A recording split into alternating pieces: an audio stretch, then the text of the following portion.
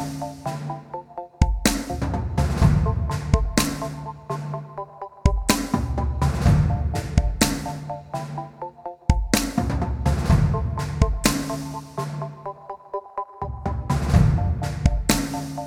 and welcome to episode 25 of the Muvios podcast. 25 episodes. Like, how did I make it? I have no idea. But I want to thank you all for listening thus far. Today I'm going to be going over a few things. I'm going to try to make it a little faster than normal. Try to get through it just because I pretty much am recording later than what I normally do. I have to get up early for my son's virtual learning, and I'm not home. Let's just be perfectly honest. But I mean, let's talk about that virtual learning. I mean, it's just something that I really did not expect it to be. I mean, last year, for the most part, my son's mother sat through the whole process with him. I'm sorry, I didn't even introduce myself. I'm Keith Small. For those of you who don't know, welcome to the Muvios podcast. But anyway, my son's mother did a majority of everything. When school ended, and my son, he was taking a few summer classes. So because of her line of work, she was able to focus on everything that he had to have done, dealing with the classes and doing everything on the computer. So I figured that it would be okay to do everything, to handle everything on my own, only to find out that for the schools, the way things are set up, first thing was we had to have their computer. Now, just to give you a bit of insight, what they give us is a netbook, a Google Chrome, to be more exact. And I'm recording this podcast on an Alienware computer that I eventually plan on doing video podcasts. So yeah, you can see the discrepancy. My microphone is like a blue snowball, and I have to use their microphone. Their camera is but anyway, when it comes to the way that it connects to the internet, my laptop, solid connection, everything goes through, sound is good, picture quality is very good. But when it comes to the Chromebook, calls drop, there's latency issues. It's an annoying thing, not to mention something that we didn't have to deal with, which is my son is 9. So they have numerous subjects, music and social studies and English and math. And they pretty much, my 9-year-old child has to navigate about 7 different screens. He has to have his email open, which is an email that they gave to him, so that he can get into the morning chat. Then he goes from his morning chat to a little whatever subject they go into, as a special. Then they go from a special back to the same teacher that they did the morning chat with. Then they go on to they have their little breaks, and then they go have interaction with each other and their main teachers dealing with whatever they're dealing with. Then they go into a whole nother subject. Then they have to go into an English app. Then they have to go into a math app. Then they have lunch. Then they come back. They go over math live, then they go over English live, then they go over whatever special subject they have for the day, and then they go from there. Well, my son is a special needs child, so he goes from there to his special needs teacher pretty much until the end of the day. And just navigating all of that with a 9-year-old is something else, especially when their teacher has trouble keeping the screens together. And I totally commend all of the teachers, be it something like a preschool, some type of intermediate care, or all the way up to college, because these teachers are dealing with something that they don't usually deal with. I mean, granted, there are some college professors who do virtual learning, and for them, okay, they're used to it, they're prepared. But for all of the other teachers who have to do this, like, this is a whole nother thing. For everyone's computer to just be synced up, even if you have the same computers, there are computers that are dropping off. There are computers that are clicking out with the visual signals. Audio is dropping out. Just all kinds of problems are coming about with this. And this is just a teacher, let alone the students who, in my son's case, everyone's 9 years old. So kudos to all of the teachers who are out there, who are dealing with this, who are navigating through this COVID period. My prayers are with you. Thank you so much for everything that you've been doing. Thank you for accommodating our children, especially through this. You guys are underpaid and very much underappreciated. Just wanted to make sure that you knew that you are appreciated by myself, Keith Small, and the Muvios podcast. Okay, well, I guess that would just be me, but also my son's mother. So there we go. You at least have us too. So this week has been pretty interesting. Quite a few things that we've dealt with. Like I said, I want to keep this short. We're going to go over a few things that have happened in the LGBTQ community as far as politics, as well as go over a possible cover-up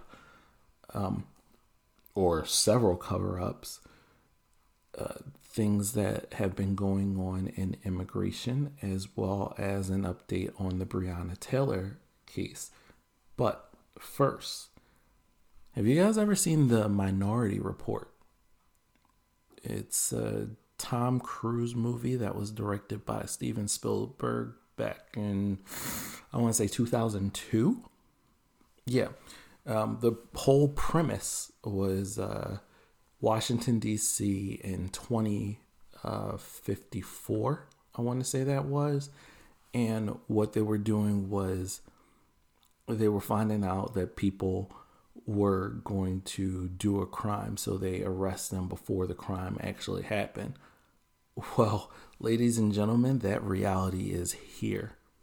As a matter of fact, Business Insider had reported that in Central Florida, a sheriff launched an AI algorithm that predicts who might commit a crime. And as it stands, 21 families were singled out and pretty much harassed. Surprise! Yeah, this is pretty much how it goes. They're just coming up with anything that they can come up with and just harassing these people. Basically, one of the things that has happened is people were charged with zoning violations until the police could come up with another charge. Now, as a black person, I can tell you that this is very infuriating and it is very draining. If someone is coming to you every day and harassing you and bullying you, accusing you of doing a crime, like, this is why the stop and frisk thing was such a major issue. Then I can assure you that the mental health of the people who are living in Central Florida, who are dealing with this, the 21 families, are really pulling their hair out at this point.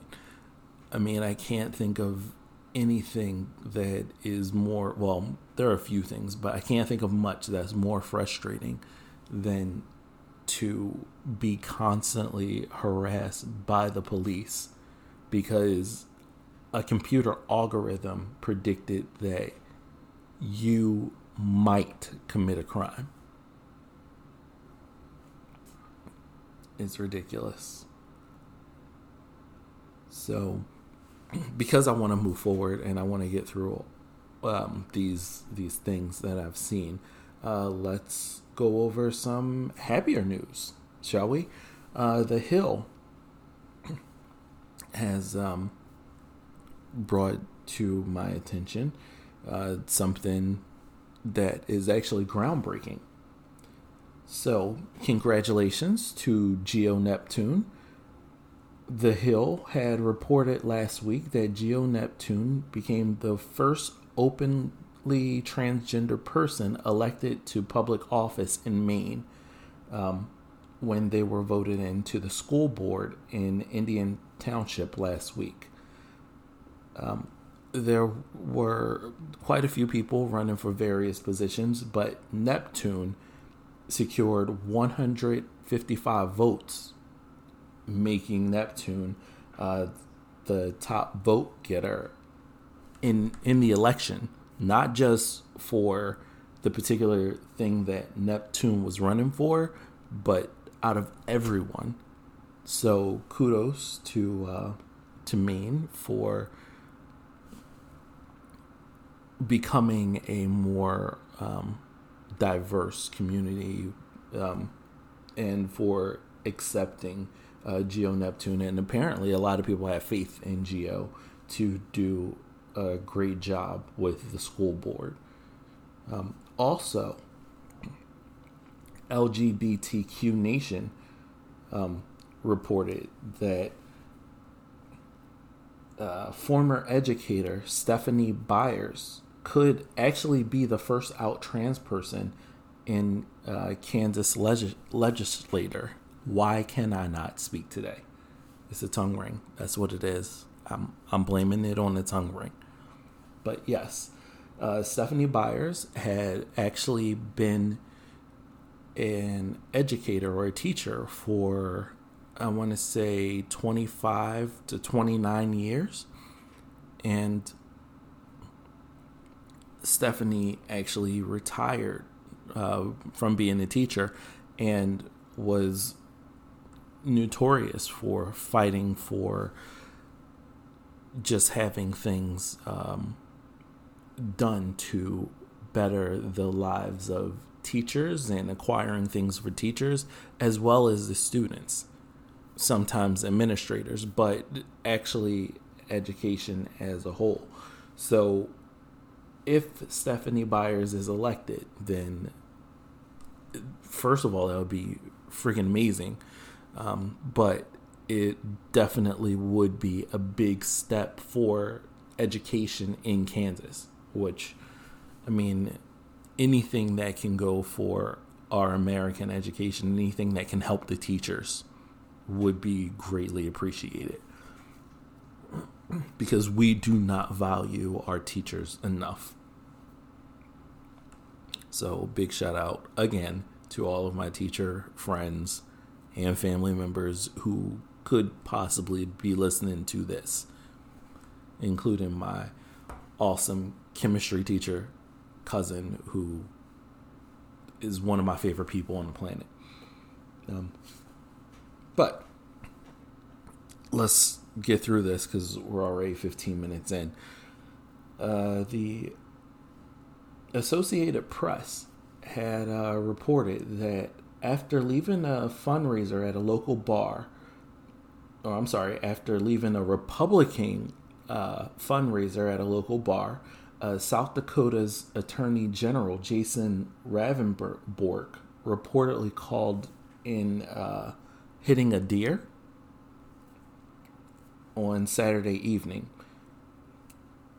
Sunday morning, it actually turns out that that deer was actually 55-year-old Joseph Boever. I'm sorry, I apologize. I'm probably butchering this man's name. But it turns out that Joseph had been returning to the scene of a car accident that he himself had earlier that day, only to be struck down by the Attorney General. And the Attorney General supposedly called in that he hit a deer and just kept going. Did not stay. It sounds very suspect, especially since a spokesperson for the department would not confirm. As it appears, this whole situation is still under investigation. So hopefully we can have some answers as to what happened to Mr. Joseph. His last day on Earth was apparently a very, very bad one. Very unfortunate one, to have a car accident and then be struck by the Attorney General. It almost feels like Final Destination.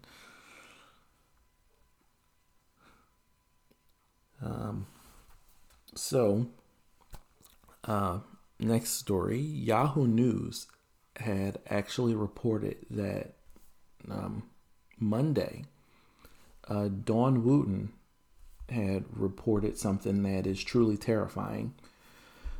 A private ICE detention center had been not only refusing to test for COVID-19, but also had been removing the uterus of any detainee whose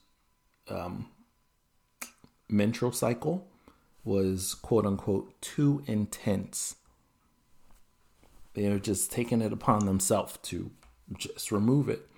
And the detainees have been taken in for medical procedures that they did not ask for, nor did they know was coming, only to wake up with their ovaries removed. So this had all been witnessed at Irwin County Detention Center in Georgia. Now, this is by far one of the more sinister things that I have read. When I see this story, I feel that every person should be up in arms about this. And the reason why, or the people who it should affect, are not only the left and the liberals, but also the conservatives, the All Lives Matter, and the anti-abortion people, just because they are destroying people's bodies. They are taking away the chance at life. So whether you are pro-life, anti-abortion, if you are pro-choice, whatever, they've taken away this choice. And they're doing it without consent. And realistically, I mean, they are treating these people as if, like, I mean, I know they like to say that because you're not a citizen, you don't have rights, but these are human rights. These are things that you can't do in any country. What will end up happening is this country is going to be sued so bad. Like, it is unfathomable that someone thought that this was a good idea. Like, how do you get it in your mind, oh, this person is having heavy menstruation? We won't give them, tampons or pads or whatever. We're just going to remove their ovaries. We're going to remove their uterus, and they won't have that problem again. Are you fucking kidding me? Like, how? And how is this going on for so long? Like, there's no real word on how long this has been going on, but it's been going on for months, possibly years. And no one reported it. Like, everyone was okay. Everyone was just like, as long as we have a job. Where was the point where someone actually said enough is enough? Like, how long was Dawn sitting on this secret? How many people deaths did the paperwork for this have to go across and just approved or pushed to the side? That's what I would like to know. Because this cannot go unchecked. Like, this is ridiculous. This is a blatant attack on human rights, and I hate to go into talking about the president for this, because this isn't necessarily the president's direct job, but I feel that this needs to be spoken upon by someone. This needs to be addressed, not just spoken upon. Something needs to be done to rectify this situation, which nothing actually can. I mean, they're mutilating people's bodies. They're taking things that they weren't supposed to take. They're doing things to people who came here for asylum. These poor people have traveled from country to country to avoid whatever terrors are going on in their home countries, only to have a whole different type of terror be done to them, and the threat of being sent back to their countries. Some of the people are citizens of the or not citizens, but some of these people have been in the United States and have no idea, like, what's going on outside of the country, because the United States is pretty much the only thing they've known since they've been 2 or 4, some very young age. My prayers go out to everyone who's been affected by this. Coming up on 23 minutes. Let me get this last story out of the way pretty quickly. So yesterday morning, CNN had reported that there's been some small amount of redemption for the death of Breonna Taylor. There was an announcement that the city of Louisville, Kentucky had reached a settlement in the wrongful death lawsuit.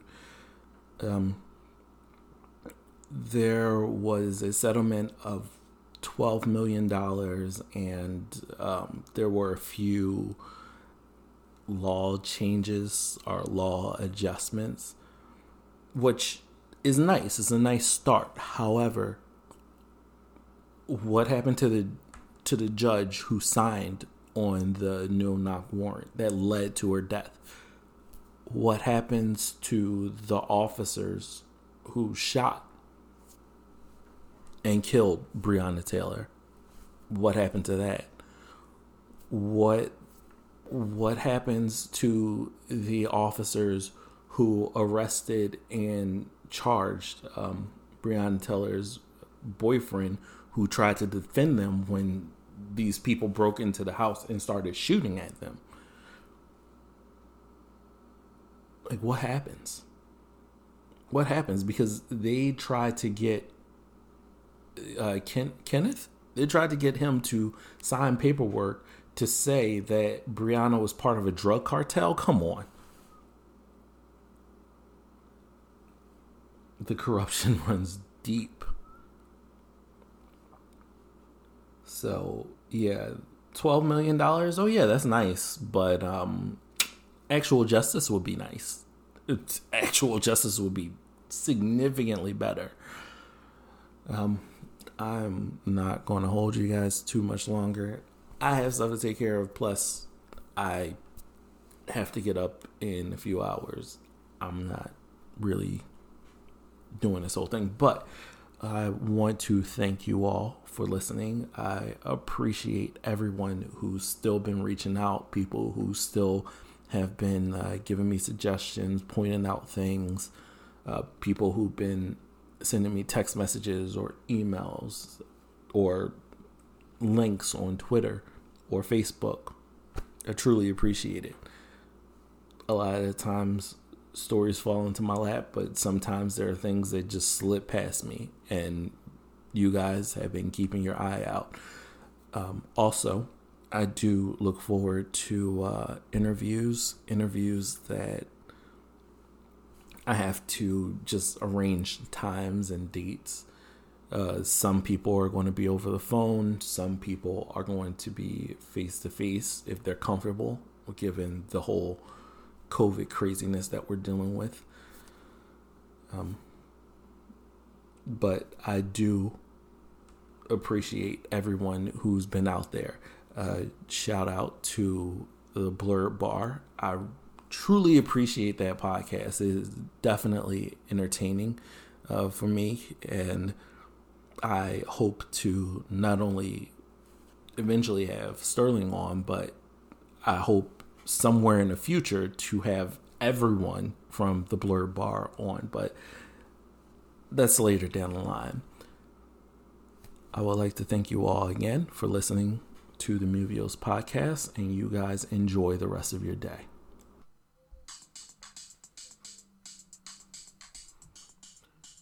This episode of Movios podcast has been created, recorded, produced, and edited by Keith Small. You can reach the podcast via Movios Facebook and Twitter pages. Thank you for listening, and I'll see you next week.